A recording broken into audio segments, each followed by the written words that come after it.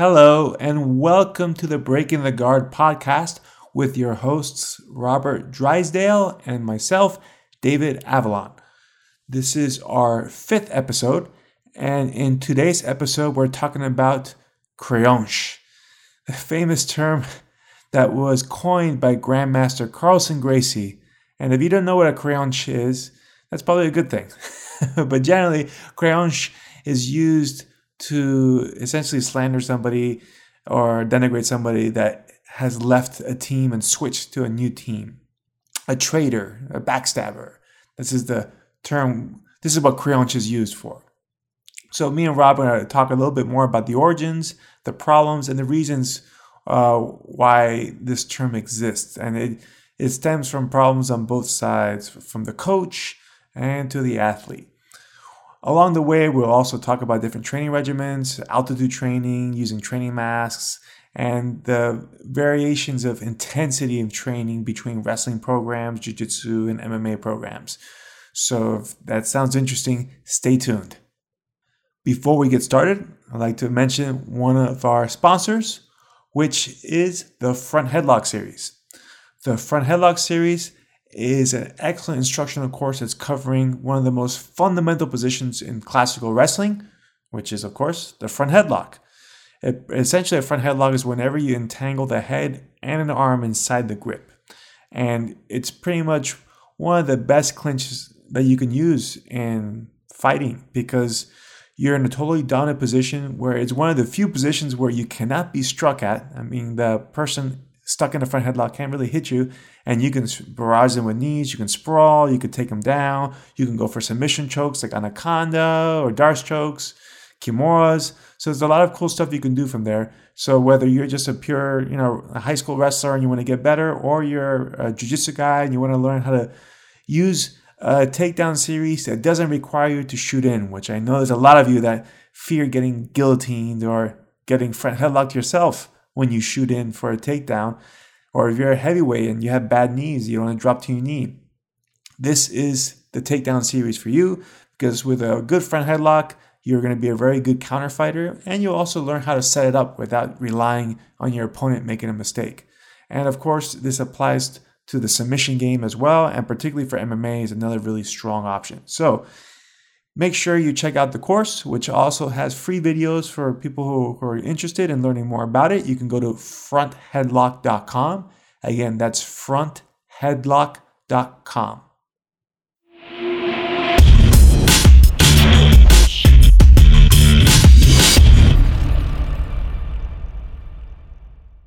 Hello, everyone. This is episode 5 of the Breaking the Guard podcast. I am Robert Drysdale, here with my co-host, David Avalon. And we got lots to talk about today. Like, we kind of try to pick our topics, basically anything we find interesting, anything like that's somewhat controversial within the BJJ or grappling community, anything that will get people thinking or, disagreeing on. And we had a couple topics that we wanted to talk about today. One of them was the use of PEDs in professional sports. And the other one was the créanche.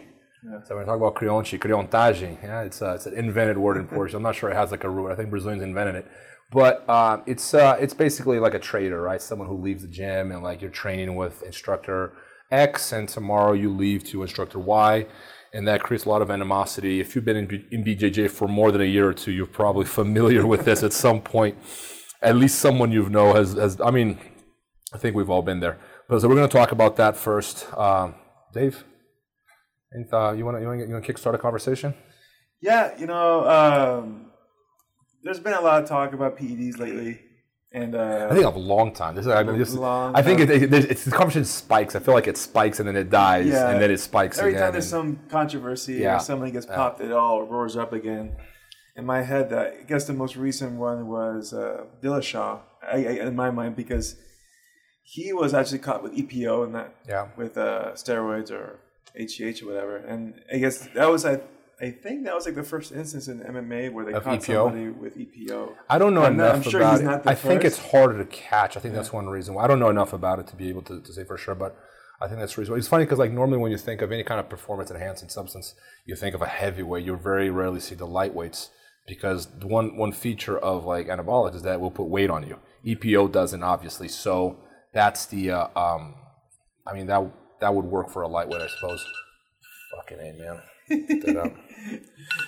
It's the alarm for the podcast because I thought it would have been 2:30. It's all good. All right, continue. So you know what EPO does to the body, right, Dave? Like it basically increases your red blood cell count. Red blood cell carries oxygen from your lungs to your muscles. So you're basically constantly supplying your muscles with more oxygen than they would normally have, right? These levels, obviously, they vary from individual to individual. If you live in a place of high altitude, let's say you live in in Bolivia or something, you're gonna have naturally a higher production of red blood cells, right? So that basically increases your performance because basically it's like having more gas in your tank, basically. Yeah, I know a lot of people actually who train in altitude tents. Yeah. Where obviously, like I was in Miami and we're sea level, zero altitude, but you can get these tents that essentially change the atmosphere a little bit. It's not a perfect representation because you're just lowering the density of oxygen versus how it would be when you're in atmosphere. But it's supposed to make some marked improvement. I know some UFC athletes that use that as well.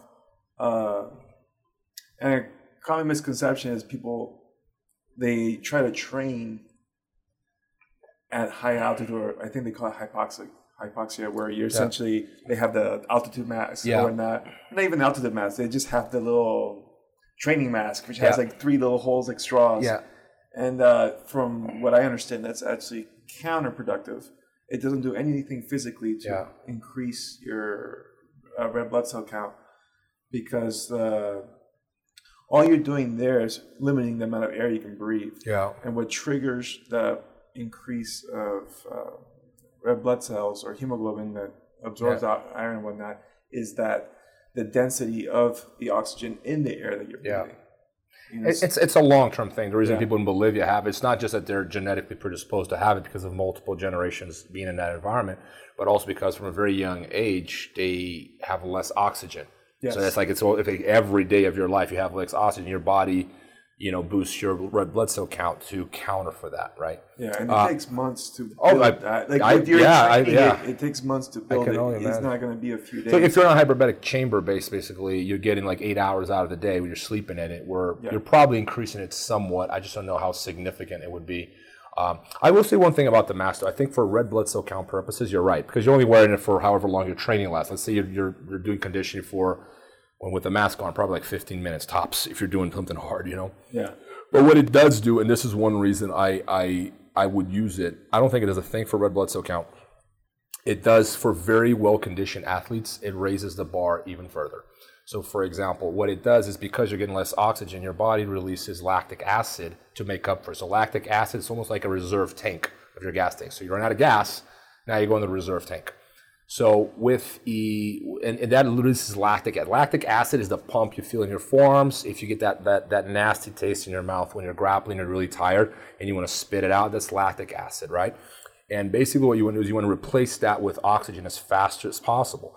The better condition you are, the faster your body replaces that lactic acid with oxygen. You don't get your muscles pumped. Hence why conditioning is so important. Why you gas out, you feel that pump in your hand when you're tired, right? What happens is you want to make sure that your lactic acid input is not. If it's too high, your performance is going to suffer. What the mask will do, it's going to push that threshold of lactic acid accumulation a lot faster. So the athlete gets used to dealing with the replacement of lactic acid with oxygen with very little oxygen.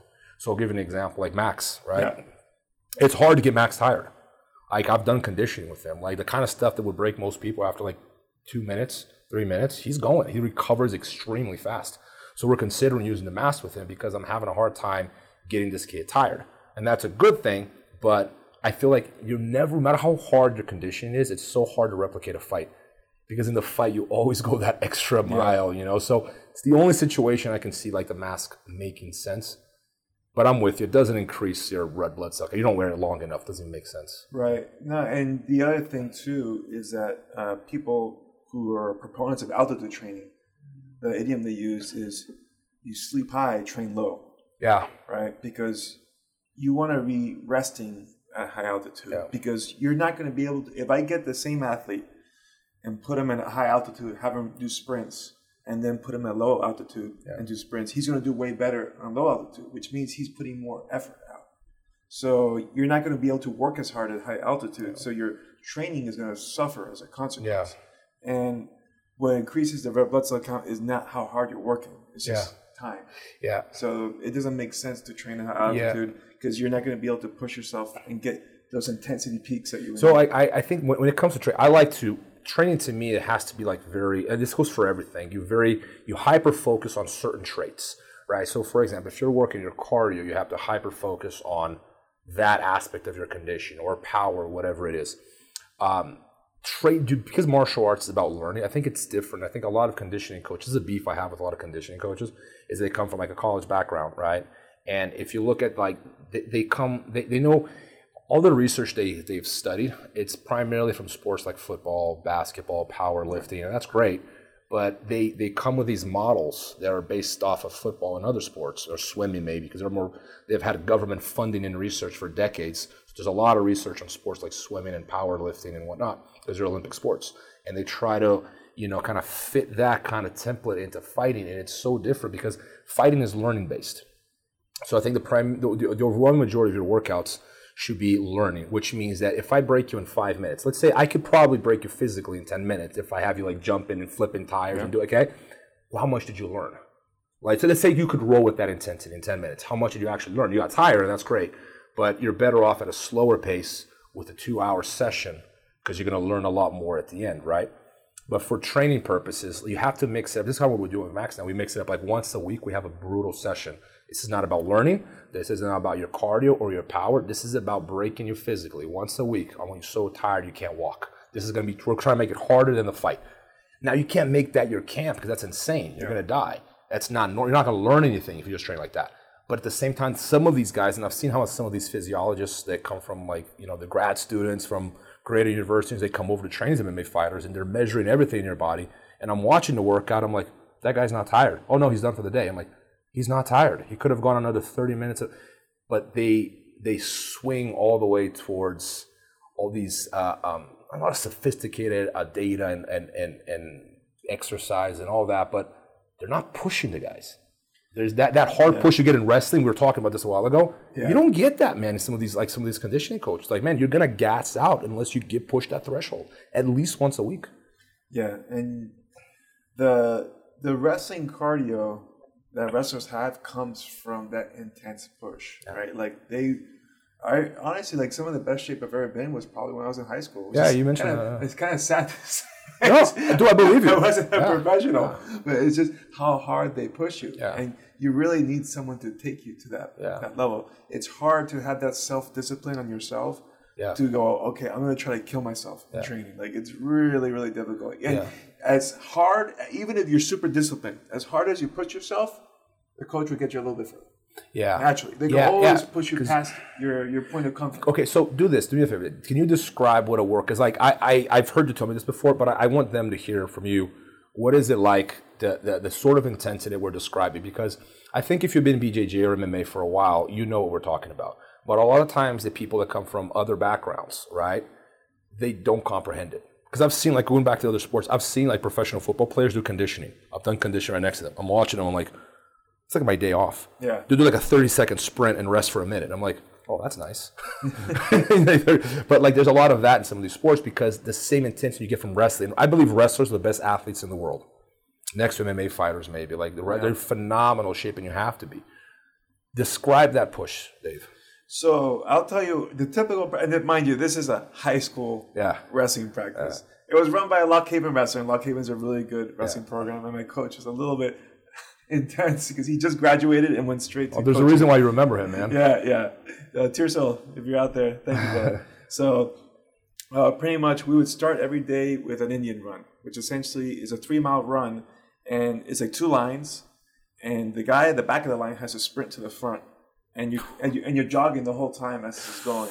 So it's like intermittent sprinting with a fast-paced jog. How many people? I'm just curious. Probably about 20 people, so 2 lines of 10. Oh, you're sprinting the whole time. You got like essentially 10 seconds between each sprint. You know what I mean? And the whole time you're jogging at a good clip. And our coach made sure, because Not like a lot of coaches are not in the training with you. Yeah. Tirso was leading the pace. He was jogging. He was jogging, so he was the pace leader. So he was the only guy who was not That's sprinting. hard to do. We're going to talk about that at some point because that's really hard to do. Yeah. So it's like you can't talk shit either because like, he's doing it. He's doing it. He's probably like 30 years older than you too. Yeah. And then he's like, boom, boom, boom, boom. He's going. And he was young. He was probably like 25 or something. Okay, that's not bad. So that's young for a coach. Yeah, young. He's really. That's why I said he's a really young coach. So I think the training was really hard because it was like he just finished getting this done to him, and then he like kind of translated it. Because we had a team that started with like 60-something people. At the end of the season, there was like 10. He just weeded everybody out. It's a selection process. Yeah. That's what. That's not normal. This is the regular roster for a wrestling high school. I think it's 13. So we didn't even have enough for a full roster. Right. Yeah, but the thing is, like, I think when we're going to have this discussion as well, like, as we talk, like our minds, like my mind goes all over the place. But that is one reason why wrestlers are such dominant athletes in MMA. To me, the technique and the hard work, and I get that. But people don't realize the selection process that goes on from a very young age, weeding out the unathletic kids and like sticking like the best athletes in high school are the ones that are going to get a college scholarship, and the best it's a pyramid, right? Like the Soviets did this. It's a pyramid. You end up with the best athletes in the country. So like you at the time you finish, if you're an NCAA All-Star American, you're one of the best athletes in the country. Like you're naturally extreme. Like you wouldn't have made it that far had you not been an outstanding athlete. Correct. And the level jumps are significant. Going from, like, you can get someone who was like the middle school state champion. Yeah. He means nothing in high school. Yeah. And I remember there was one of the guys, I went to a camp in Minnesota, the Jay Robinson 28-day intensive camp, right? So in there, one of the counselors was one of the wrestlers at Minnesota, and he was a 5-time national champion in high school. Right, which means like he entered in as a freshman, and I think he was wrestling since 8th grade, 9th, 10th, 11th, 12th, won every time. So the kid was a stud, right? Not just state level, national. So as a high school, he's like unstoppable. When he got into the college room, he couldn't take anybody down. Not even like the third stringer in the. Wow. And he had said, man, he was like mentally crushed. He was not used to losing. He was not used to losing. Yeah. Not even able to score a point. Like, not 1 point. Like, he was getting destroyed. And he was, like, at the breaking point where he was about to quit. He's like, man, like, he didn't know what was going on with him. Yeah. And then all of a sudden, he got his first breakthrough. He got 1 point. Yeah. And then, like, everything started to stack. But so, like, and then if you go from that level to then world-class level, then it's a whole nother level. I've heard that collegiate wrestlers going into, like, Olympic training centers. And, like, it's, like, a notch above that, you know? There's also the rule difference as well because there's all that. So I believe it or not, I don't know wrestling, but like I know the freestyle and the collegiate. I know the collegiate style, folk style is a little more grappling wise, right? There's a lot more leg riding and So like the main difference between like international wrestling versus folk style wrestling. Folk style wrestling, your goal is to pin the guy, but there's also an emphasis on the bottom guy. If he gets taken down, he's on his force. He has to get back up to his feet. They will not restart the match, no matter how long you're holding him down. In international wrestling, if I'm down for like 10 seconds and nothing's happening, they start us back up. So pretty much in order to keep the guy down in international wrestling, you have to turn him. Yeah. And if there's no turn within 10, 15 seconds, boom, back up to your feet. So the bottom guy doesn't have to practice how to stand up. He's got to practice staying flat. Just staying flat. So he doesn't learn any escape skills. Interesting. And then the top guy doesn't really have to work breakdowns. Yeah. Because in folk style wrestling, you constantly have to be bringing the guy back to the mat. Yeah. They call mat returns, right? Yeah.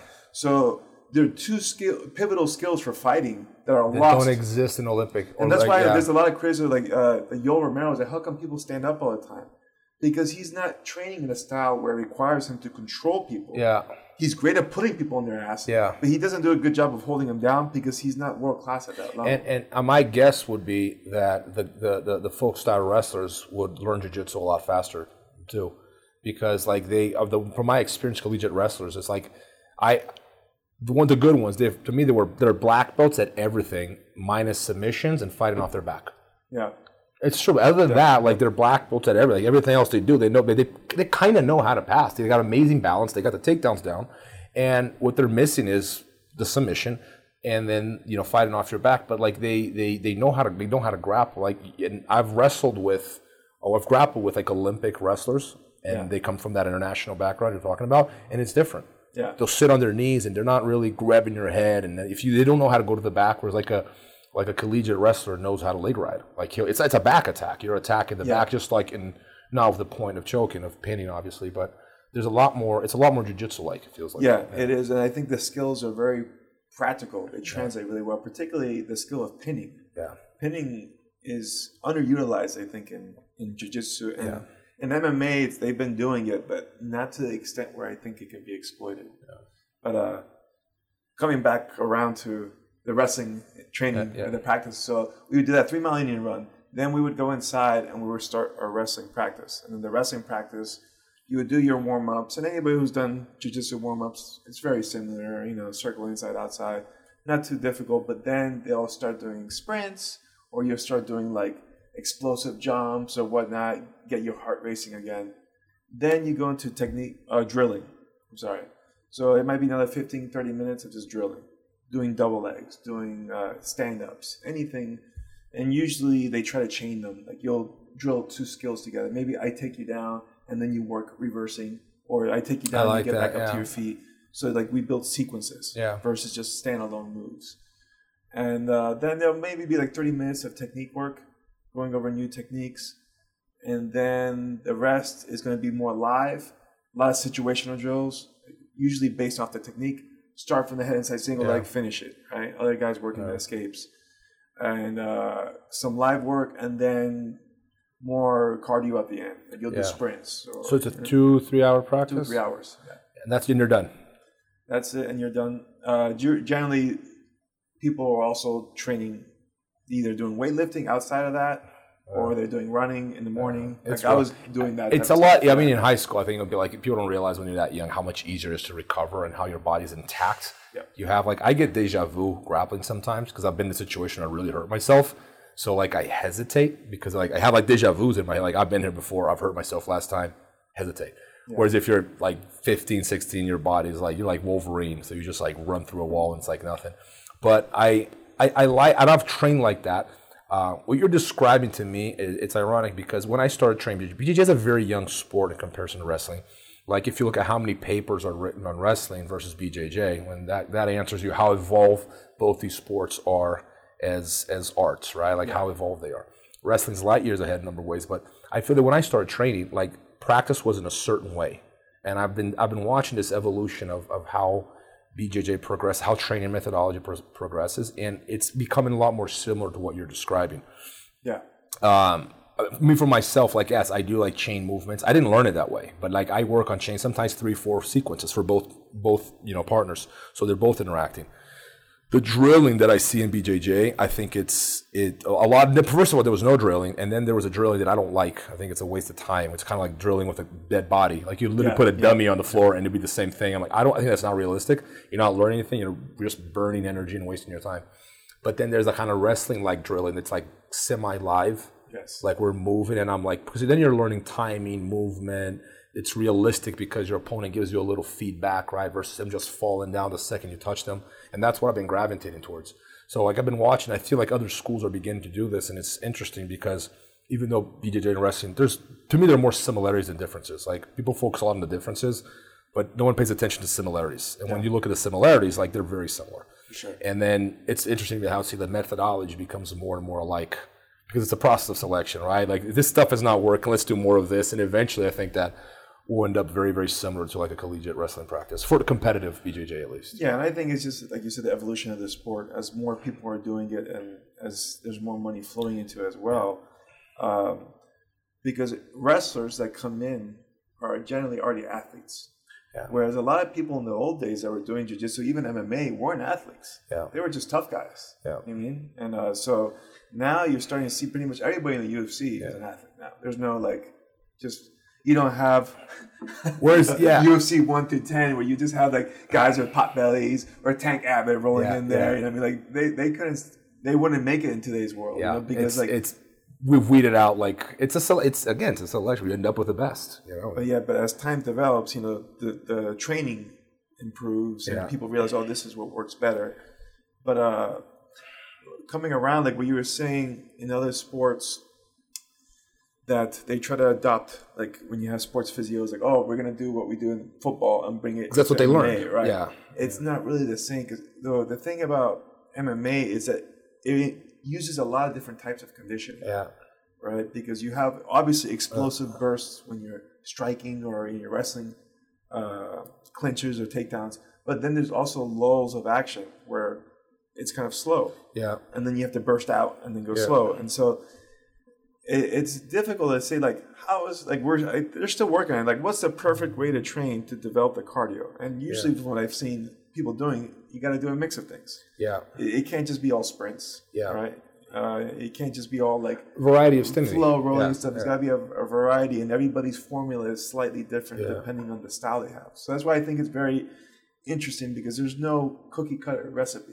You know, you could have someone like, because we all vary too. Yeah, you could have someone like, even like strategically, like someone like Damian Maia is very successful.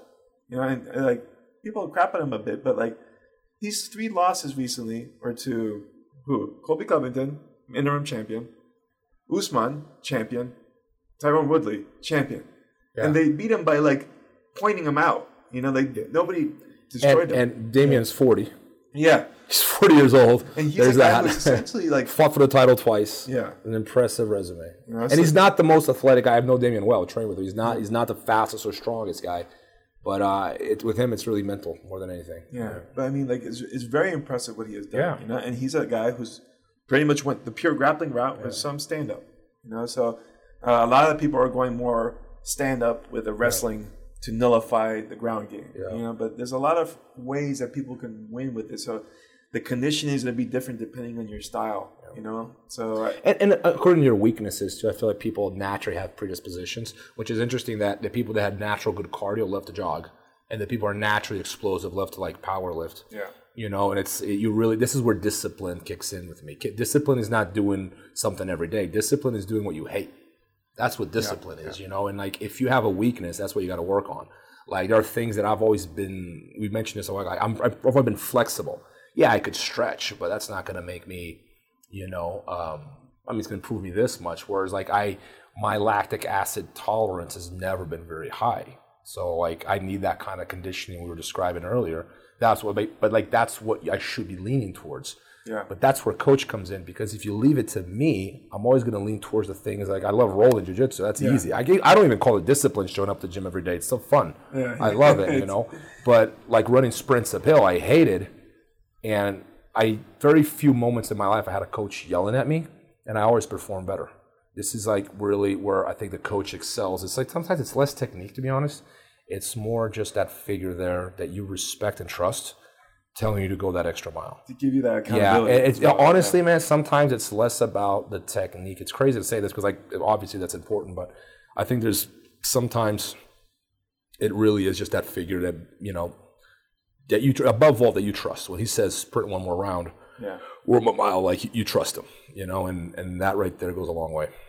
You know, and it's, my brother and I were, for the most part, a lot of self-coached, because when we went into wrestling and we finished and we started, we had an instructor for MMA for maybe like a year or two, and then he left, and it was just me and my brother Ronan. Yeah. Right? So a lot of times when I was conditioning or training, I would ask myself, what don't I want to do? And then, crap, okay, that's damn honesty. But that's good, man. Like, if everyone did that, it's hard to do, though. Like, that way, I've done that before, but I'll say that was less than 1% of my practices. I feel like 99% of the time I just gravitate towards the things that I like to do. And it's a flaw, but yeah. For us, like, I know, like, when I came up, a lot of my thinking translated into jiu-jitsu and MMA terms, because wrestling, when I read a book, it was called Wrestle to Win by this Olympic coach, BZ Hendricks.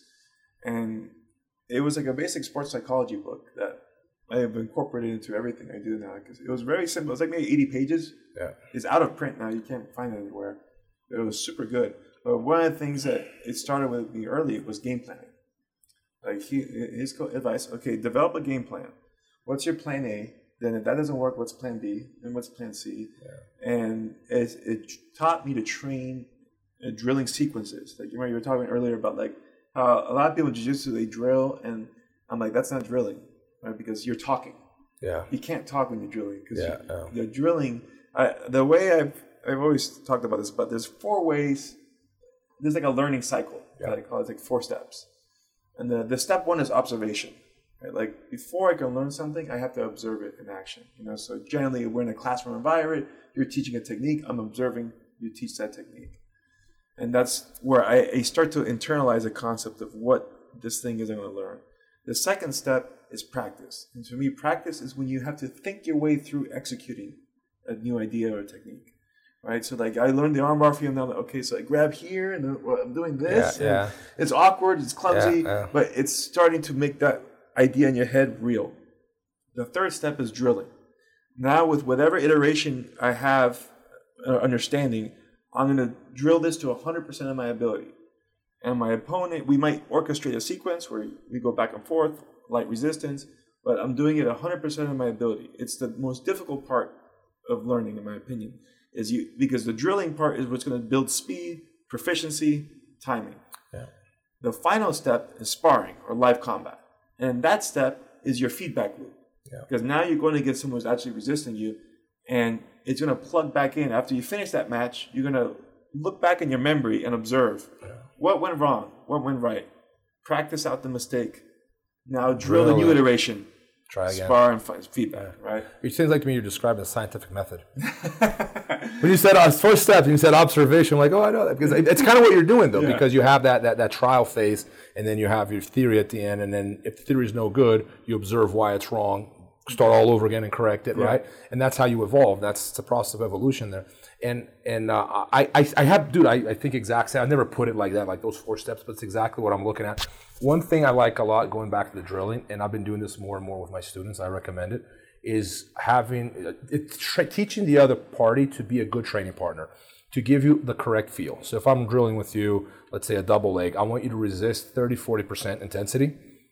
Do exactly what you would do when you go live, no power, no speed. Because then you give me the reactions I can expect when I go live. Because the worst thing is for you to drill a move, and because you practice a move in a certain way, and then you're doing something I didn't know you were going to do, I'm surprised by your resistance or by your reaction, and I go, I don't know what to do now. Oh, that move doesn't work. Yeah. Where it's a way of getting your student used to the reaction they're going to feel, they're going to encounter when they go live. It's also a reality check, because if they're doing it wrong when there's no resistance, now they know, now that they're exposed, even at 40% resistance, their mistakes are exposed, right? And then it also, what it does is it reinforces your teaching. So if sometimes, I'm sure this has happened to you, it's happened to me a million times, where my instructor would give me a move or a detail, and I go like, that's stupid. Why does he do it like that? Why don't I do it this way? Because I know, right? I'm a blue belt. I know everything. So I would do things my own way, and I kind of ignore, But when you're met with real resistance, you immediately understand why your coach gave you that detail. That's when the detail makes sense. And it's when it makes sense that you go, oh, got it, right? I'm the kind of person, maybe you are, a lot of people are like that. I have to learn by failure. Like, that's the best way for me to learn. If I do something that doesn't work, I have to understand in a more physical way. Because you can tell me, don't stick your arm in that triangle. I'll probably do it until you catch me 3-4 times. Yeah. And that, to me, it's a really best way that's the true lesson, right? And I think that in BJJ still, there's not enough of that. But I think, like I said, we're slowly gravitating towards that sort of training. No, I agree with the drilling. It definitely has to have feedback. There has to be some resistance level. The partner has to put an appropriate level of resistance. Because if he's like a dead fish, he's not giving you the right. Sometimes you can't even do the move if he's not reacting in a certain way. And I think a lot of times what happens is in this learning cycle, most people just want to be at step 4. Everybody loves going live. Yeah, it's the funnest part. You're right. But what people don't realize, the professionals are doing most of the work in the drilling section. Yeah. All the guys I know, when I would prepare for ADCC, it was 80% drilling. Yeah, I would do like live rolls like 2 or 3 times a week. It was a lot of drilling. Let me ask you this. I would do a practice where it was just an hour of me drilling one sequence. And my brother, he was my coach, so he would orchestrate like maybe a 5 or 6 step sequence where I have a partner, I'm shooting a double leg, he's sprawling, goes for my back, I roll into a knee bar, he escapes, I get on top, pass the guard, he does an underhook escape, gets up to his feet. That's 1 rep. Now we're going to do 100 each. So let me ask you this then, because I've given this a lot of thought, and I do notice like a lot of collegiate wrestlers and judokas also, they come into BJJ and they're shocked by how much more live rolling there is over drilling. because I have never wrestled in college or done judo for that matter, but I'm on the impression that it's like, 70-30, 80-20? Drilling versus live. When at BJJ, it's the opposite. There's a lot more live. People, because it's fun. Everyone loves it. Yep. But I could be wrong here. This is just like a hunch. But like, I think that there's another element that goes on. I think the injury ratio in sports like judo and wrestling are a lot higher than in BJJ. And because BJJ is primarily on the ground, it's more controlled. There's less impact. Yeah, you tweak a knee, that happens. You get cranked, hurt your neck, whatever. I think that one reason, I could be wrong here, it's just like a guess. I think that one reason why judokas and wrestlers drill so much is because the injury ratio goes up a lot significantly when you're standing. If you're on the ground, I think the injury ratio is a lot lower. I think that's one reason why there's longevity in BJJ more than in wrestling. You don't see, you see 40-year-old guys wrestling, but you see a lot of 40-year-old people doing BJJ because the ground, there is less impact, right? So I think that could be a side effect of the lack of drilling could be a side of the fact that, rolling is more fun, true. But the injury ratio is a lot lower too. It allows for, less injuries. I definitely agree with that, right? Like it's hard to wrestle. Like, and you said you don't see a lot of 40-year-olds. Well, that's the other thing. There isn't really a place for wrestlers if you were 40 to like wrestle somewhere. Like you would go to some like freestyle tournaments or something like that. Yeah. But as far as I know, there isn't like schools or whatnot that.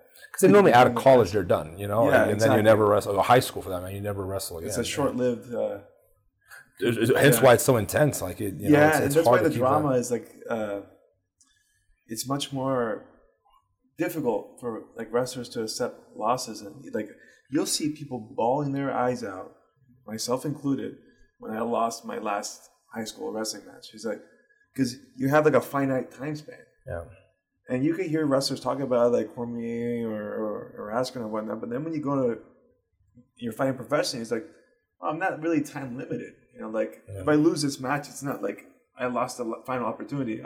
I get back that opportunity maybe in a year or two and can fight for it again. So plus you're more mature too. I think that's it's funny. We at one point we're going to have this podcast just about motivation, but we talked about this before, like how it changes over time. Like I think that like it might mean something to you. Like I feel like at a younger age it was more about honor and life and death, but as you're like for a lot, not speak for myself, but like for a lot of professional fighters, at some point it becomes about money too.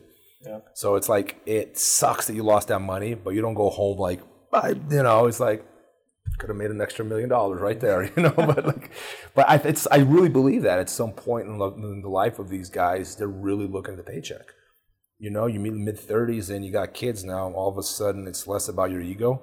It's more about, oh man, I got a big boat that I got to pay for. Like the bills become like a significant factor in motivation of fighters. And it's hard to stay motivated when the practice is that hard and if you're not getting rewarded, especially. So like when you're 35, 40 and you're getting paid a lot of money, it kind of makes sense to push through and it changes. It changes over time. And again, like you said, the reasons why. Everybody that gets into fighting, at first, it's about ego. Yeah. Right? Because you're trying to prove something. Yeah. You want to be the alpha male. You want to be the alpha male. You want to prove that you're the best. Yeah. And you're going out there to prove yourself. But at a certain point, you'll start feeling like, at least for me, that I didn't have anything left to prove. Or that I didn't have a desire to prove myself anymore. Like, I feel like I know what I'm capable of now. There's like, I could win something and it's not going to really make a big difference. And once you lose that, you lost a lot of fire there, right? So then it's like, okay, well, why am I still fighting? Money, like financial security or whatnot, you know? If I don't have any other means of making money, especially when you're one of these top fighters and you're making a couple $100,000 every fight, it's a big motivator. Okay, I might not care about it the way I used to, but the financial incentive is enough for. Oh no, 100%. Like it changes. Like no doubt. And that's. I mean, we have to have that conversation one of these days. Like that's like a huge. I mean, I would definitely like to talk about that and more length because it's different. It's different. It's not only the age thing, but like even like the sports. I think the reason why people train BJJ versus why they enter MMA, and I think as a result they end up with like very very different cultures. Speaking of this cultural factor, this is something because I've gravitated in BJJ in Brazil and the U.S. and then MMA only in the U.S. But I do see differences of cultures, not just between Brazil and the U.S., but like between BJJ and MMA, right? And BJJ has a foot in Brazil and kind of one in Japan too. And this kind of leads us into the Crionchi conversation I wanted to have. We were going to have initially, but the whole thing is I'm of two minds about that, man, because I've been on both sides of that fence. I'm not sure. You'll tell us how you feel about that. But these cultural differences are interesting to me because I do see the culture in BJJ changing. And I see it changing very quickly, and it's very strange to me where, you get called old school for thinking in a way that to me it's just like standard, obvious, and like that's I'm right. Like, what are you talking about? Yeah. But like BJJ in some ways has that Japanese matrix. That's what I call it. Whereas like, thank you master, thank you sensei for letting me be here on the mats and sharing your knowledge with me. I will sweep the mats before and after class. Thank you, sensei. Can I do your laundry? It's like, not that it's extreme, but but that's how it is in certain environments. Like you are the boss, and every student, no matter how good they are, they're very, very respectful of that hierarchy. And in MMA, and Brazilians lost some of that, but there's a lot of that that stayed in Brazilian Jiu-Jitsu, like that sort of mentality. And then like MMA has it's a Western sport, even though it was developed in Brazil. It's become very westernized in the sense where it's like, well, you do what's best for you. Yeah. And in MMA, like that hierarchy we're describing of like respect for the master does not exist in MMA. And the hierarchy goes the fighter, the better you are, and the more you get paid, the higher you go up the hierarchy. Hey, coach, I'll let you get 5 seconds of TV time in exchange for you training me. Or like sometimes they don't even pay the coaches, and if the coach tells the fighter what he's going to do and challenges him, off you go. So it's a very different kind of culture. And one thing that is so it's like blasphemous in BJJ is leaving the gym. Yeah. Like, and everyone's been through this. Whereas like in wrestling or MMA, if you go from camp A to camp B, I get the impression no one gives two shits and life just goes on, and that's that. And if we end up fighting with your old teammates, that's just life and it's professional. Whereas like it's talk about this. How do you feel about this? I want to hear how you feel, because like I've been on both sides of that fence. So I want to, I'm 50-50 on. I understand things from both perspectives. Have you had experiences with students or yourself? Of course. Yeah. So I suspect we're going to agree on this. I think that we're going to be somewhere close to agreeing on this. So I'll tell you first off, like the term Crionchi is actually I looked it up, Wikipedia. According to Wikipedia, it's created by Grandmaster Carlson Gracie. So he invented the word. I knew it. I was right, because that word doesn't exist in the Portuguese vocabulary. It's not a word so much. It was a name from a soap opera. It was a Brazilian soap opera, and the character was a guy who switched allegiances and backstabbed people all the time. Okay. So he just borrowed it. He just borrowed the name of that character. He called it Crionchi, and now that's... Carlson's known for like assimilating words for other things and implementing them to BJJ. Carlson Gracie Sr. just had a statue built for him in Rio de Janeiro, like a bronze statue, absolutely beautiful. He created another word he got from cockfighting, from like rooster fighting. Okay. It was mutuca. Mutuca is that rooster that doesn't want to fight. Like when the time comes, he's like, that right here, and then he goes the last second, he goes like, I want to get out of here, That's funny. So mutuca. So he like, and in BJJ, like everyone uses the term mutuca all the time for someone who's scared of fighting. Yeah. I think very few people know that Carlson Gracie actually introduced that word into the BJJ vocabulary. That's interesting. Yeah, but with so going back to Crionchis. I think anybody who's had a gym for any length of time, like 1 month or 2 months, has had that happen to them, right? And I actually wrote a little blog about this, but I can understand from the coach's standpoint like how it feels, but the students often don't get it, right? Particularly here in the U.S., because, like you said, it's very Western in the sense that they think, well, it's a service-based business. Yeah, exactly. I come in, I pay for something, I get training, I walk out. Right? It's like if you're walking into McDonald's, you no longer like this McDonald's, you go to Wendy's the next day, and that's that. It's a business transaction solely. Yeah. And, in other sports, people switch teams all the time, and there's not nearly as much uproar. I mean, sure, people get upset when LeBron moves from Miami or somewhere, but it's not like a giant stigma as it is like in certain schools. You leave and you got like a scarlet letter on your back. You know what I mean? Like everybody hates you now. Oh, he's a traitor or whatever. So I think that's misplaced, but I can understand from both sides. So like from the coach's angle, first of all, I would never call like a casual student a Crionchi. Someone who's coming in once or twice a week, trains, and he goes. I mean, that student's goal is just to make their life better, right? So whether that means getting them in better shape, learning self-defense, Having confidence, fun, and ultimately you're trying to get them to the black belt and develop that black belt mentality. Yeah. That's your goal for them. And if they can't accomplish it with you and they go somewhere else, all right, I mean, it is what it is, you know. Normally when you hear it is usually when someone who's a star pupil, right? Or someone you've invested There's a an lot more emotional attachment. That's the real problem. Right. Yeah. Yeah, because you develop this because of the amount of time you put in. And most people don't get that either. Because from the athlete standpoint, a coach is a resource. Right? Like, I'm coming to him to learn and to get trained and to get better. He's a resource. Whereas from the coach's standpoint, a lot of times they see the athlete as like an extension of themselves. Like they're like, it's like an extended family. Yeah. Like I'm putting in my heart and soul. Yeah, you into become this like a guy. son to you. Like And a lot of people I see is like I've had it myself. It's like it's a father-son relationship type thing going on. You know, because people don't realize you're putting more time in training with these guys, probably about anywhere from 2 to 4 hours, depending on what you're doing. You're helping them with their diet, getting weight cut plans. You're traveling with them all over the country or the world. Yeah. You know, you're doing press events with them. Whenever they have little mini dramas or whatnot, which are going to happen, you're going to be there to resolve this issue. So it's like being a parent. You know, if you're coaching someone who's a professional or aspiring to be one, you're sinking in a lot of time. And the thing is, as the coach, you're in the more vulnerable position. Because if that person leaves, all the time and effort you put into them leaves with them. Yeah. Whereas as an athlete, you absorbed all the lessons and you get to move on. Yeah. You know, so it's a losing relationship for the coach. It's a risky relationship with the coach. It's an investment. Yeah, it's a huge investment. Yeah. You know, so like my mind on this is that there's pretty much 5 reasons why someone would switch camps. All right. 1, he moved. You can't help that, right? Guy moves to Colorado. I can't say, hey, you got to fly here every day and train. Like, that's silly. Like, okay. Well, you should. Yeah. If you were committed, you would, right? But so, I mean, it is what it is. 2, there's some type of drama with the coach. Yeah. Right? Like, they got into some personal beef. That's going to mess things up. Or 3, drama with other students or other athletes. Yeah. That could cause problems as well. Yeah. 4 is the one that if the coach or the student feels they've exhausted the resource of the coach, like they've learned everything they had to offer him, or now they know better than the coach, or that the training is no longer adequate, that's a reason they move. And the 5th, final reason, financial.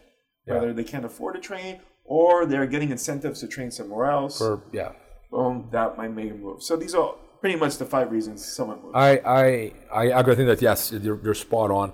And like just going back to something you were saying, I think that one reason why someone becomes a career coach is there's normally an emotional attachment there, because everyone always goes like, oh, I'm paying, I'll do whatever I want. But what the student doesn't see a lot of times, you're paying a membership or not. Normally the career coaches don't pay a membership. That's part of the problem. But if they're paying a membership, you think, oh, I pay, I'll go wherever I want. But like what they don't see is that the coach goes well beyond what he's supposed to do. You know, when we corner students at tournaments as a coach, you're not getting paid for that. Your coach is doing you a favor. When your coach goes to you to a tournament and he corners students for 12 hours straight, that is not in your contract. If some gym has that in the contract, I've never heard of that. But like that is not in your agreement. Like that is not your coach's obligation. He's doing it because he likes you. That is a favor, and as a student, you should be thankful because he's giving his weekend away for you. Oh, it promotes your school. No, it doesn't. Yeah. I have a school. No one cares. No one cares if you won an AGA belt, man. I'm serious. Like it doesn't change my life, man. Yeah, I used to have guys back in the day, and they were fighting like in regional promotions, and they're like, man, I put the flag for the team. I'm like, man, there's not one person that's ever joined the gym because they saw you fight. And it's a personal satisfaction, right? For example, if I see my students win, I get satisfied. Like I've been on the verge of tears watching some of my students win because I was so happy for them. But that's my payment. Yeah. It's the satisfaction of watching them win. Yeah. Like financially, there's no, unless they're like fighting in the UFC making millions of dollars and you have a contract, which most people don't have with their coaches, so they don't get paid. Yeah. There's no reward, but in the student's head, I've literally, I've heard it referred to as ROI. Yeah. Like ROI students, like return on investment. I've heard that term thrown around before. Like, it doesn't work that way, man. Like, it's not like if you're good, that's great and everything. But that because there's an investment, this is where the crueltage, that the resentment comes from. Because I've been on both sides of that fence. is that you have on one end you have a highly committed coach who spreads himself thin, takes time away from his family. I've done that. I've had wars with like my ex-wife over like students that I was giving my time to, and she's like, they're not paying you, like F them. And she was right, but like I go, at that time I was like so emotionally invested, like I want them to win. And so there is resentment for the coach on that end. And there's the other side of the story. Sometimes a student, if they move or financial, to me, I think the financial, generally speaking, is like the least common of the problems. Because like, I don't know how poor you are. Like you could probably put $100 together, $120 at the end of the month. And if you walked up to your coach, I only have $80 this month, but I'll clean the mats for you every day. I think most gyms would probably agree to that. So to me, that's like the least common of all the 5 things you gave. Probably does happen though. I'm sure it happens. But like the moving one doesn't even count. But like when it comes down to the student, like not getting the training in, I've been in that boat. Like I've gone to I've gone to gyms where, for example, one gym that I'm known as a Creonte in Brazil, in case you want. Like I've been called a Creonte my whole life, but I've always had a good reason, and I believe I did the right thing every time. So the first time I remember, like the gym only taught jiu-jitsu 3 times a week. I'm in competition mode, man. Like 3 times a week is not enough for me. I'm going to train twice a day. And I offer the coach, can I teach class the other 2 days so I can train 5 days a week? I'll teach for free. It was a purple belt at the time. Like I would like to teach BJJ for free so I can train 5 days a week. No, this is my gym. This is only going to be, like, it was like to tell me this is how you're going to train with 3. Like I'm not going to do this. So I leave. I left again after a while because it was a difficult moment in that particular gym where I love the guys. I had no issues with them. But everyone was either moving or injured or not training with me. I was like a world champion at the time, and I was left training with white belts. So I didn't have, every now and then I'd have like a good purple belt to roll with, but it got to the point where I didn't have training partners to challenge me. It just wasn't happening. This went on for months, and then I'm like, I gotta go, but like both times, like I sat down with my coach and I had a very adult discussion with him why I was leaving. It was not personal. I love it. Thank you for everything. But this is the reason why I'm leaving. And I think that's one thing that a lot of students miss is that, like I think that the right thing to do is to look your coach in the eye and tell him why you're leaving. Because if you have a leg to stand, normally, and people have done that to me, maybe once or twice. Yeah, normally they kind of sneak out because they know they don't have a leg to stand on, right? And when they don't have a leg to stand on, they don't have arguments. Like the only thing to do is like kind of like, and they, which I have no issues with. Like the part that drives me nuts is when they try to spin it on me like I'm the bad guy. I'm like, no. You weren't man enough to you couldn't even have the balls to tell me what the reason why you left, right? And that's where that resentment comes from. But I left, one time I left the coach because he was losing his mind. One time it was just like I was tired of like the lack of, organization, professionalism, the team, and I just wanted to, do my own thing. But like I managed to maintain good relationships with all these guys. Like I can go back to Brazil, any of the schools I trained at, and they'll greet me with a hug. And I think it's a hard thing to do, but I think it's important that even though you don't train with your instructor, that you maintain a positive relationship, because at the end of the day, they did something for you. For sure. And even it's not, maybe it wasn't what you wanted. Maybe it wasn't what you expected. Maybe you had a very high expectation of what a coach owes you, right? But the coach did something for you, and for that reason, like I think the student ought to be respectful, regardless of what you train. You should always be like thankful. Yeah, no, 100%. Everybody that's part of your martial arts journey, whether you left them or not, is part of who you are. You can't pretend that era of your time doesn't exist. Myself, I've actually stayed with every coach I've had until they moved away. And it's happened with my wrestling coach. I actually moved cities, so I was supposed to go to a different high school. But I didn't want to leave my coach hanging. So I ended up driving an extra hour. Or actually, I didn't have a driver's license back then, so my brother would drive me an extra hour to go to school and come back. And I had to put that I was living at my grandma's house so that I could still go to that high school in Miami, because I was living in Fort Lauderdale. But and it would have been easier for me to be in the other place because it wasn't as competitive as a regional tournament, so it would have been easier to get to states. But I wanted to stick with my coach because I felt like I owed him everything, And when I started training MMA, I was with my coach Randy, but then he moved after a couple of years, And since then, it's just been me and my brother. So really, I haven't been coached by like a senior for long, maybe like 4 years total. And then everything else is just like grappling magazine, DVDs, VHS tapes. So from my perspective, I've always I've given a lot from my athletes. I've had people live in my house. I know you've done the same thing. I have people who I'd make meals for them. I had 6 at one point. Yeah. So we do that. Don't do it. Yeah. Don't do it. It's a mistake, right? And I'll tell you why, because the main problem people have in relationships, or one of the main problems, is they make assumptions. Yeah. Right? And as a coach, I assume that when I take you in under my wing and I'm going to let you sleep in my house and get you sponsors and all that, like you see me as a family member, and we're like a strong team that we're going. It's similar to a father-son relationship. It's very similar to father-son. That's a whole other discussion, because I notice most people who do fighting professionally do not have a father figure. It's a very common theme. It's a very common theme, and essentially the structure is coming from that coach, right? Yeah.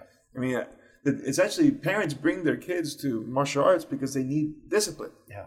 Right. It's one of the key things. So that bonding relationship can get funny sometimes, right? Like I had a guy that again was living in my house.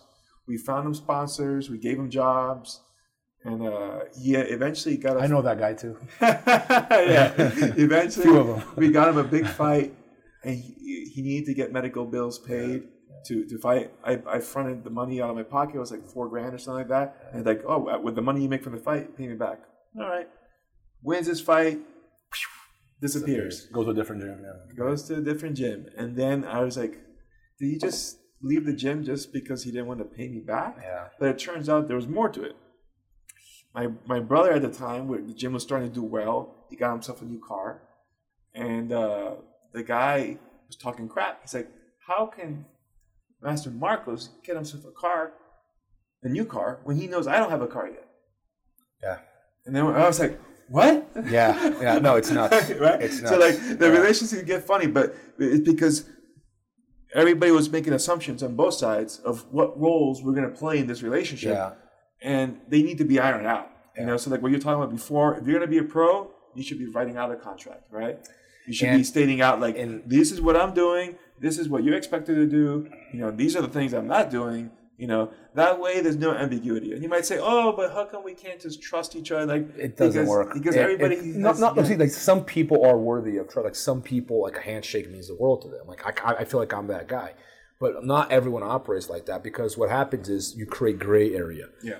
In gray area is where bullshit thrives. Yes. You know, you can't. The trick in life, I'm coming to learn at a very late age, is that you have to make that gray area as narrow as possible until it disappears, because that's when you're going to have all the problems. And when you have this buddy-buddy relationship, or we're family, then people always create expectations. That's the gray area, right? Yeah. And those expectations are not always on the same page.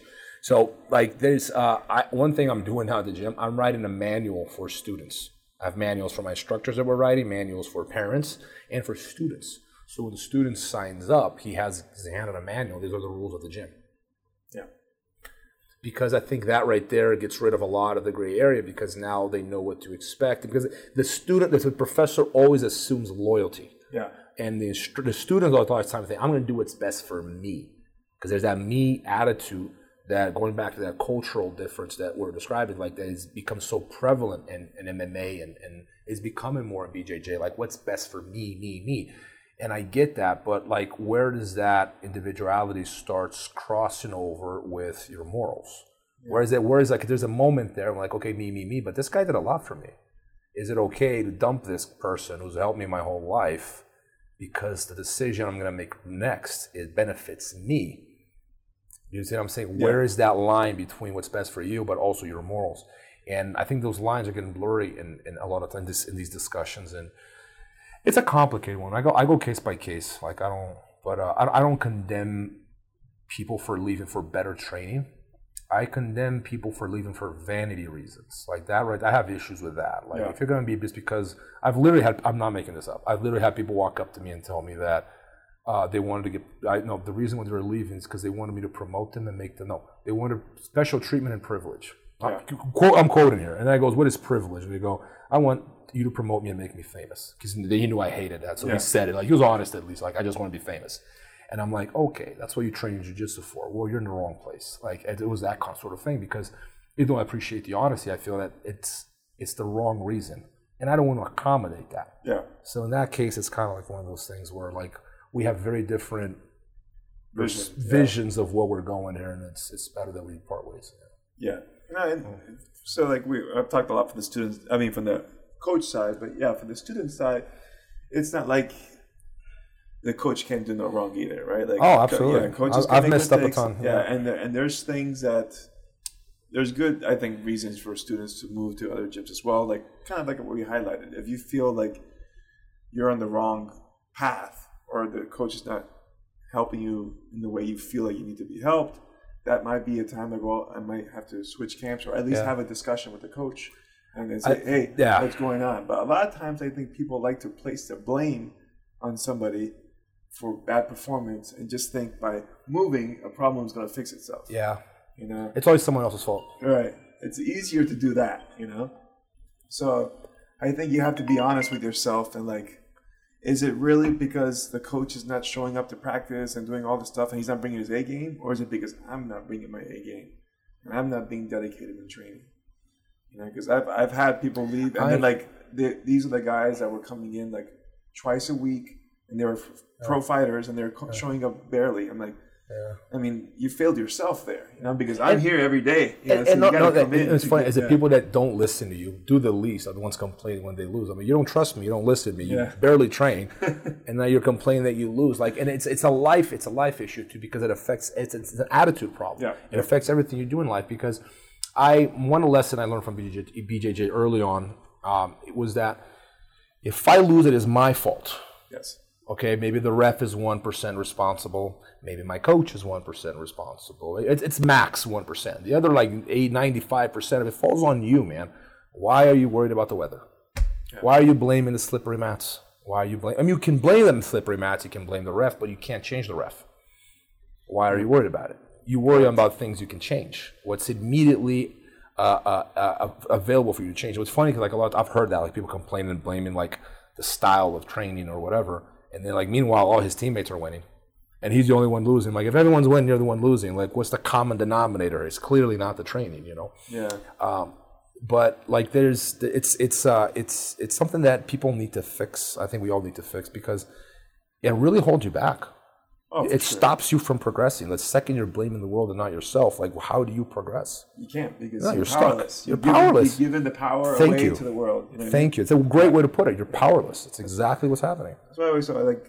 I believe in self-responsibility. Yeah, accountability. Self-accountability, exactly. Taking everything that happens in your life is your fault. Yeah.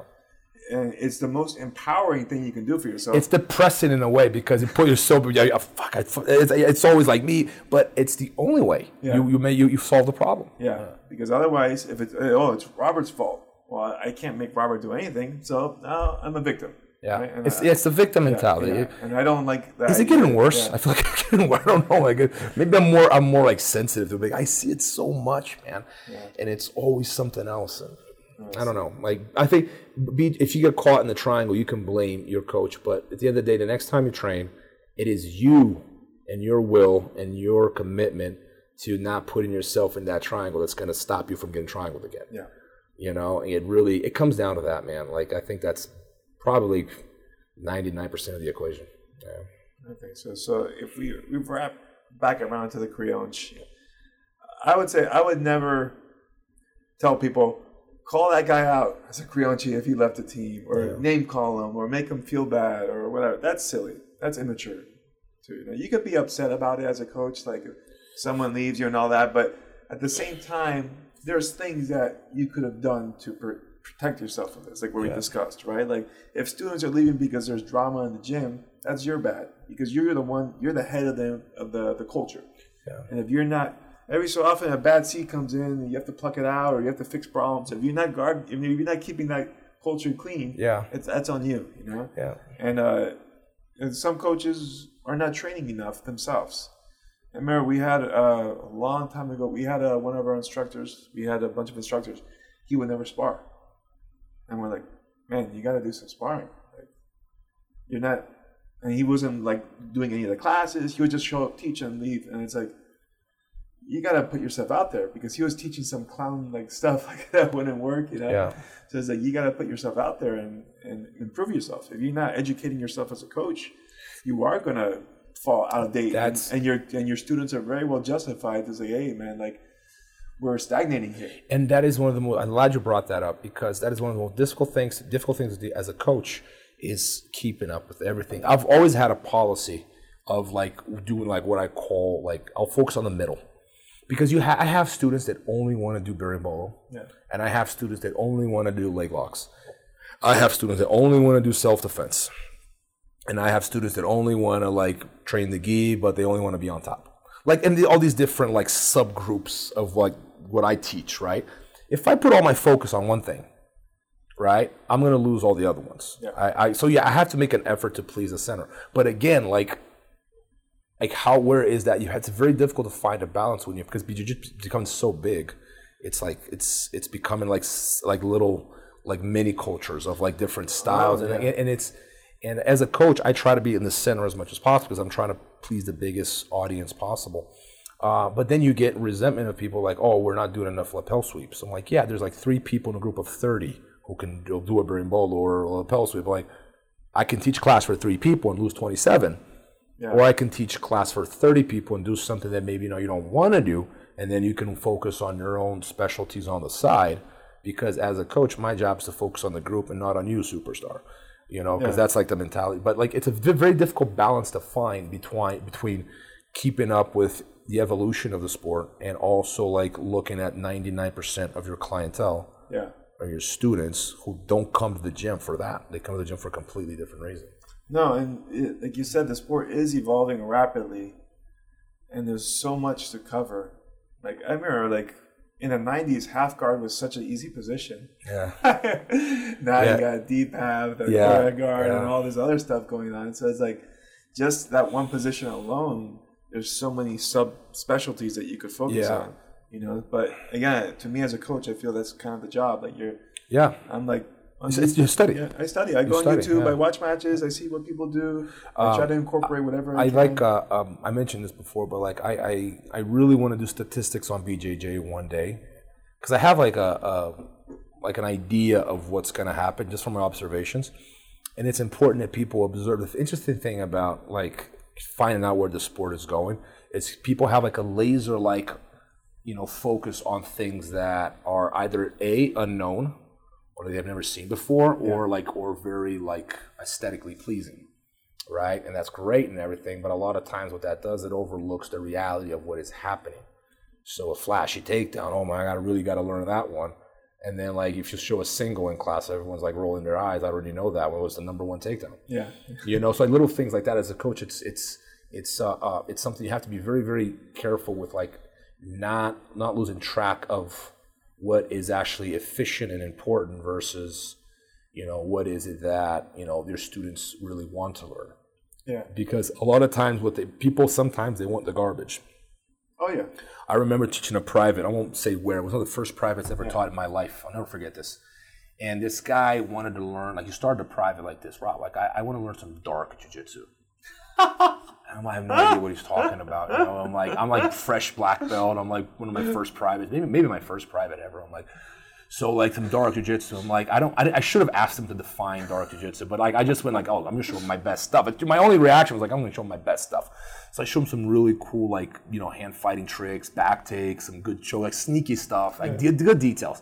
And this goes on for the first 30 minutes, right? And then he's just like, I can see he's not liking it, I'm like, I don't know this guy's a beginner, right? But I don't know what else to show him. Maybe it's too complicated. I don't know. So make it simple. He wasn't liking it. And then at one point he stops the private, like maybe like halfway through, and he goes like, Rob, what if someone attacks you and your girlfriend? I'm like, well, I'll be like, try to put myself between me and her, maybe get her to run if possible. Depends if he's armed or not. I'm just going with the most reasonable, rational decisions for me to make in that situation. Yeah. What if it's in a dark alley and you can't run? And I'm like, well, in that case, I'd hit the guy and like take him down and protect her and, do this and that. And he's like, well, what if you're in a dark alley and there's no way to run and you're surrounded by 4 men, and all 4 of them are judo black belts. I'm like, what? When is this? When are 4 judo black belts? Like, when is this? What situation is this happening? And that's when it clicked, man. Like, this guy just wanted me to bullshit him. Like, he just wants to, like, the crap, the nonsense. Like, give him my best stuff, and he's just like, I don't want to look at that. So I literally started making stuff up. Like, I'd be like this, and then that, and just, like, knocking all of them out, like, with, like, all these bullshit moves. And he loved it. Yeah. It's like he had this, like, Shaolin kind of, like, you know, old kung fu movies kind of vision of how a fight took place. Yeah, he wanted to see that. That's kind of what he wanted, and that's what he meant by dark jiu-jitsu, I'm assuming. And there's a little bit of that in the BJJ community. I feel like sometimes there's a lot of, like, people that they prefer, like, the nonsense, the trick sometimes. Moves. It's not that it's not important, but it's like 1% of the equation. Like, why are you not looking at the big numbers? You know, and exactly. Yeah, because excitement takes prevalence over, you know, efficiency sometimes, I guess. Yeah, you want to do the moves that are the most common that work well. Yeah. You know, because I mean, Marcelo Garcia was arm drags, right? Rear naked chokes. They're not fancy, but it works. Roger Gracie literally made a career out of choking everyone. You've always with that choke that if I showed it even my white belt to look at that choke and go like roll their eyes like, oh, this is so boring, you know. But he basically mount people and go boom, boom. Yeah, cross choke. And it's the first choke you learn, one of the first chokes you learn in BJJ, and I'm not saying that you know you should stop doing everything to focus on, but like it does say something about. I don't like old and new. I like efficient versus non-efficient. Yeah. And I like to focus on high percentage moves. To me, an intelligent class, an intelligent curriculum is focused on high percentage moves above all. It's a hierarchy. Sure. I don't like to use best and worst, but like there's a hierarchy of, you know, like the most efficient down the ranks, and I think your investment goes accordingly. Yeah, because you want to put yourself in a position where you could execute moves. Like when I was coming up with the whole Kimura trap system thing, it was because that last ACC in 2007 where I grappled you and Zanje, I did it was like 60 minutes of grappling for 4 matches. Yeah. Because I was getting overtimes left and right, triple overtime, double overtime. Yeah. I'm like, I need to finish people because I'm running a marathon where everybody else is doing a sprint. Yeah. You know? So I'm like, what? And I started thinking back to my wrestling days, game plans. I'm like, all right, what's the submission that I could hit from the most positions? Yeah. And then to me, Kimura. Yeah, it's true. So like, why would I focus on doing like flying triangle? Which I can only do it for my feet, and I could get really good. Beautiful move. Yeah, beautiful move, but like it's a limited use case, right? Yeah. Whereas Kimura, I could do literally everywhere. Yeah. So if I have a really good Kimura, I'm dangerous all over the place. You know what I mean? So like common move, but just very efficient. And I can execute from everywhere, you know. So I agree with you there. Like basic stuff usually works well because it's basic, so it implies it's simple to set up and execute. But most people like, oh, if a white belt can do it, that means it's not good. Like no, it means it's that good. The technique is so efficient that even someone with a very basic understanding can do it to you. Yeah. Right. Like to me, basic means powerful. Yeah. A complex move requires someone with extreme technical knowledge to be able to execute it. So it's like you said, very limited use case. And what's interesting to me, like, the thing is, like, goes back to that laser-like focus I was talking about. So let's say you watch a highlight of, let's say, Mike Musumeci and, you know, João Miao going at it, right? Like the highlight shows like what is not the reality of the match. Showed like the very like compartmental aspects of the match. But if you really pay attention, like no matter who you think of, like the most technical grappler in the world, if you look at what he's doing, I would say about 95% of what they do is extremely simple. And then there's a 5% who's more sophisticated, but it stands out. Yeah. The thing is, the 5% stands out. If you just grab the collar and like shift your weight to your hip this way so you don't fall over to your right, it's so simple that most people don't even notice. So yeah, of course. But he's doing it. Yeah. So, but like it doesn't stand out. There's no story for that.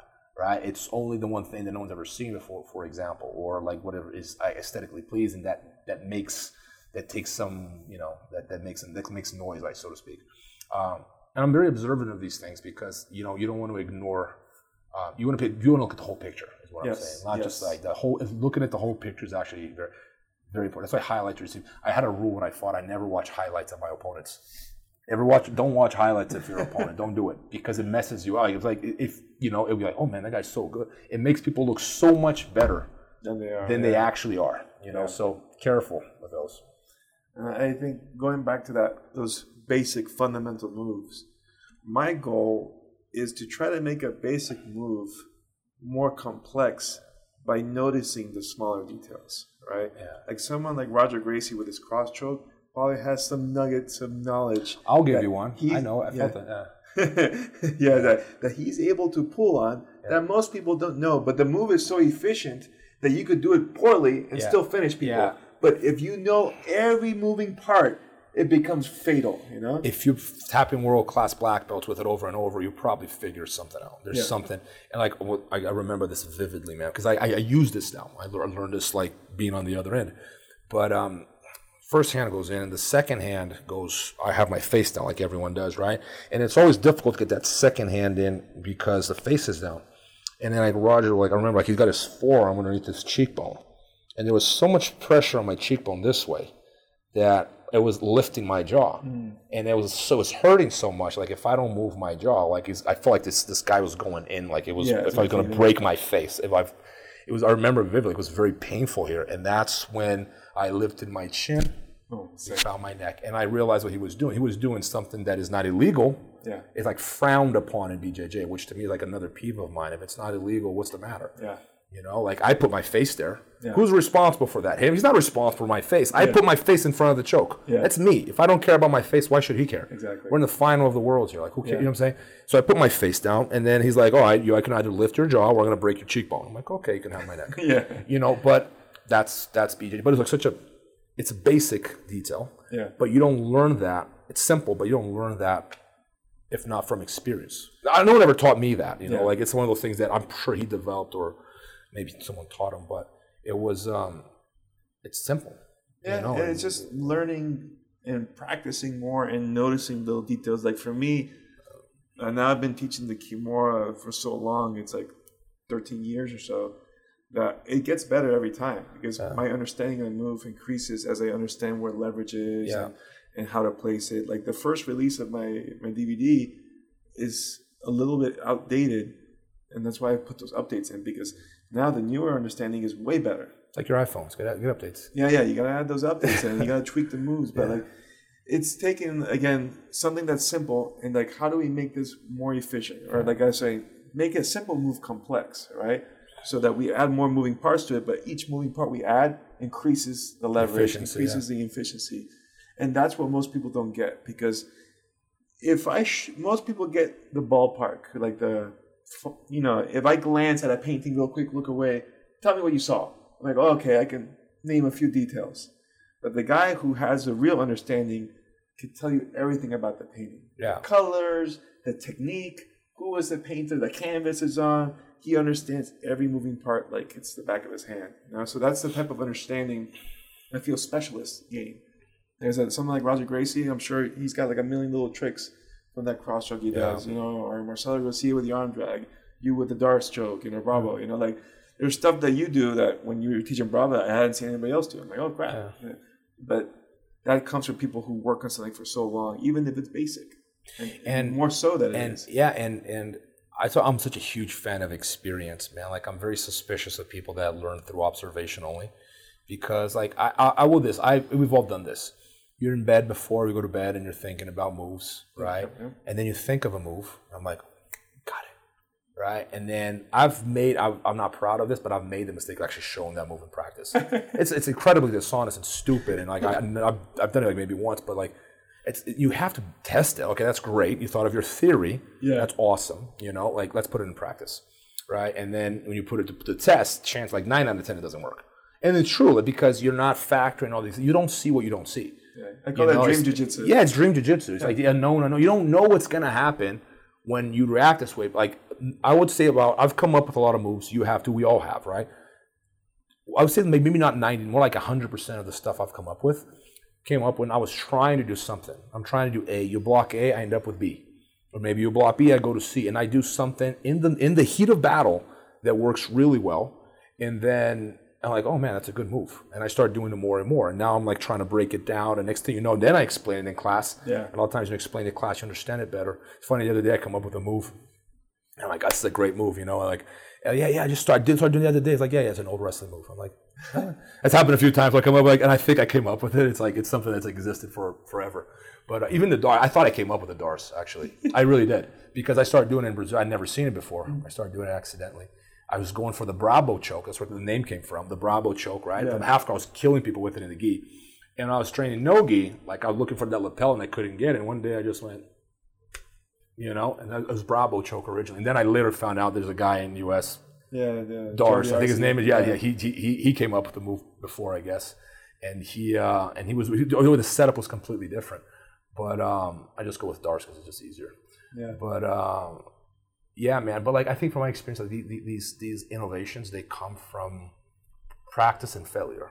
More often than not. I've had a few dream jiu-jitsu moves that actually worked out. Yeah. Like I believe that. Yeah. But it's like you said, it's a lot of times what you come up with doesn't work right. You're like, oh, you know what? The grip is not going to work or something. Something goes wrong. Yeah. But it's like whatever. It's just a shot in the dark. Like we'll see if it works or not. But yeah, usually is when you recognize opportunities when you're rolling. You're like, whoa, this is something that I never noticed until today. Yeah. Yeah, it's because you get a reaction that you're not used to, and you have to improvise on the spot. Some of the best grapplers I've ever met were people that were geniuses at improvising at the spot. Like they just knew. You confront them with a new situation, and you don't have to go back to the drawing board or ask the coach. They just immediately react, improvise. And I think that's creative. That's a fundamental aspect. One reason why I'm so in love with BJJ is because it is such a creative art. Yeah. Like I really feel like grappling is such a creative art in the sense where like there's always something new detail, different way of doing something. There are things that people are doing like that. When I started training, were considered to be wrong. They don't do that. And now people are turning it around and making it efficient. Today I taught an MMA class. I was teaching my students to cross their feet on the back, which is like BJJ don't do 101, But I argue that in some situations, crossing your feet on the back is the right thing to do. Yep. So long as your opponent doesn't have his butt on the ground, that's the exception. But in other situations, you cross your feet.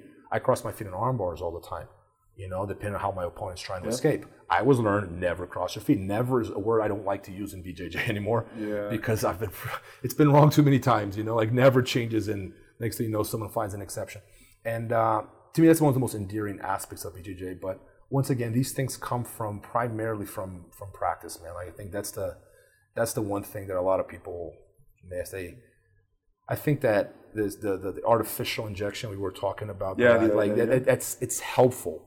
It gives you ideas. It opens new doors. But I cannot learn jiu-jitsu from a video, a book. Like it's going to help you open doors, think of things differently. But you're going to learn primarily by losing, by failing. Yeah. I think the negative lessons, I call them negative lessons. Learning how not to do it is more important than getting it right. Because it teaches you how not to do something. It's that's an important thing. Like I know my brother and I, we used to do a lot of floor rolling sometimes just to mess around. But the purpose of the floor roll was to learn something new, right? Yeah. So we would mess around and we would do things we wouldn't normally do. Like I'll put myself in a vulnerable position, or I'll go for something like maybe like I was told not to do that. Let me try it. Yeah. What happens if I do this thing I'm not supposed to do? And sometimes there's a reason that you're not supposed to learn that. But other times, like, what? There is a good reason to do this. It's just that a lot of times people learn by tradition, and they don't question the tradition. So then nobody ever advances from it, That's a big one, man. Like, it's funny you mention that because I think I noticed that a lot of people learn by tradition. And the funny thing about these things is the older it is, the more of a truism it becomes. Like, it's been like people have been doing this for 100 years, Rob. Clearly, it's correct. I'm like, no, just because sometimes people have been doing it the hard way for 100 years. And I love to find these things. We find them all the time. Yeah, you were talking about crossing the ankles. I cross the ankles all the time for the back. I just never put it in front of the hips. I put it on the side there, and it works great. Or if you're very flexible, you could cross up really high in the stomach. You bring it up here, and then you can't foot lock you. But it was like you said, it's understanding why. A lot of people, they don't get the why. They just, coach said, don't cross your feet. Like, I guess you never cross your feet ever. Like, no, there's a reason why. There's a foot lock. And the foot lock only happens when the feet are by the hips, And it's like some people are like, you can't submit someone for the close guard. Like, I can from the top. Yeah. There's ways I can do it, So, like, a lot of times I try to challenge those things. And, you should. Yeah. And how true it is, you know what I mean? sometimes I find that the more taboo it is, the more reward there can be. Because that means a lot of people will never completely unexplored. Yeah, they don't bother me. Oh no, that's bad. Like that, there might be a really good nugget here. Yeah, and no, you're right. And thinking like that is important, man. I had a student of mine. It's a funny story to me, but like he would he's like a big guy, right? Every tournament he'd get on top and he'd go inside the closed guard. Ezekiel, boom, finish. Big no. So I'd be like, all right, man, good job, good win, but don't do that again, okay? Because he's gonna get your back. He's gonna armbar. He's gonna say, okay, coach, won't do it. Second fight, boom. Sorry, coach. No, it's okay, man. You won. It's okay. Don't do it again. Third fight, he wins the whole tournament. Like, you know what? I'm gonna stop correcting this guy. Yeah. I wouldn't teach it in class. I don't teach it in class. But if someone's doing something, you can't argue with success. Yeah. Duarte Telly's made a career out of giving his back. Duarte Telly's fairly successful. He's got a lot of titles in Brazil. I have seen, I'm not going to mention names, what he has done to world-class grapplers in the gym. Some big names, man. He was tearing them apart, making them look stupid. Yeah, because he weirdest game. Unorthodox positions. Unorthodox positions. Yeah. Because he's going where no one's ever gone before. And I don't know how to react now. I've never been put in that situation, right? So now I'm confronted with situations he's very familiar with that where I am not familiar because no one ever tried to pull guard by giving me the back. Yeah. So it's an important thing to do, I think. So not for beginners. Because I don't like to give a white canvas to beginners. Beginners to me are like children. You don't tell your 8-year-old do whatever you want with your life. Exactly. No, do your homework. Shut up, do your homework, clean your room. Eat your vegetables. But after a certain age, when you're 18, you're kind of I hope I trained you well. Yeah. And off you go. And I say purple belt is that cut off with me, kind of. That's when I started giving them a little more freedom and letting them develop and create. Yeah, and I had some people ask me because I always tell people I'm a heavy believer in specialization. Yeah. And but when you're a white belt, you can't specialize. True, because you don't even know what there is. But once you start moving into deeper blues, I think then there's time where specialization will start kicking especially in. For competitors. Yeah, for competitors, it's key because good competitors essentially have a few trick moves, right? They have 3 or 4 moves they're really good at, better than everybody else. And then they have a rounded out game, but they're leaning on those strengths. It's not like we were talking before, everybody wants to learn a new flashy thing or whatnot. And the white belt fallacy is I want to try to learn all these moves I've seen on YouTube. But you're going to suck at all of them because you're spreading out your talent pool. You need to learn the basic game, the positions, how to move around, and once you get that, find out, okay, where is going to be my specialty? It's like in school. You get a degree in one thing. You don't get a degree in math, history, science all at the same time. Yeah. You don't have enough time.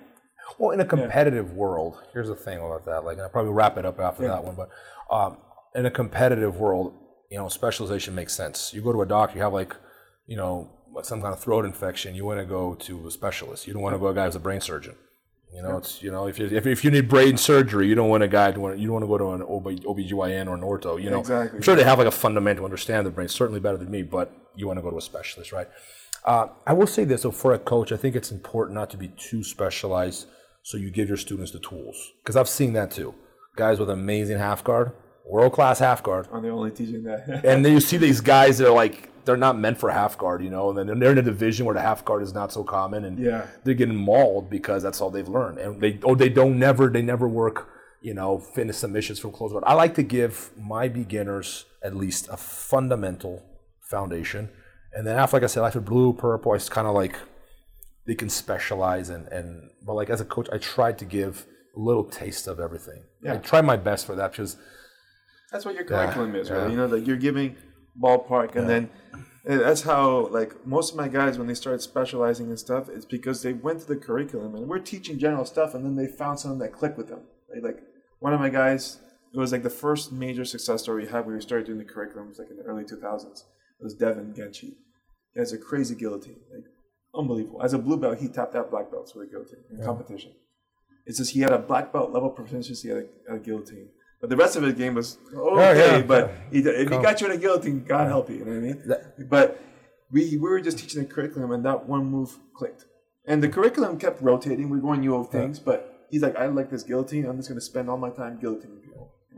And I think that's how generally people's games are going to work. Your job as a coach is not to force something down their throat necessarily. It's here's your vegetables, here's your fruits, and then eventually you're gonna find, I'm a carnivore. Okay, you eat your meat, But I mean, like, you got to give them a little bit of everything, because otherwise, then you're forcing everybody to play a particular game, and usually body type is a big factor, like you said. Like if I try to play rubber guard game, I'd be a disaster, and all the heavyweights I'd probably lose. Yeah, so like you got to be flexible with it. No, I 100% agree.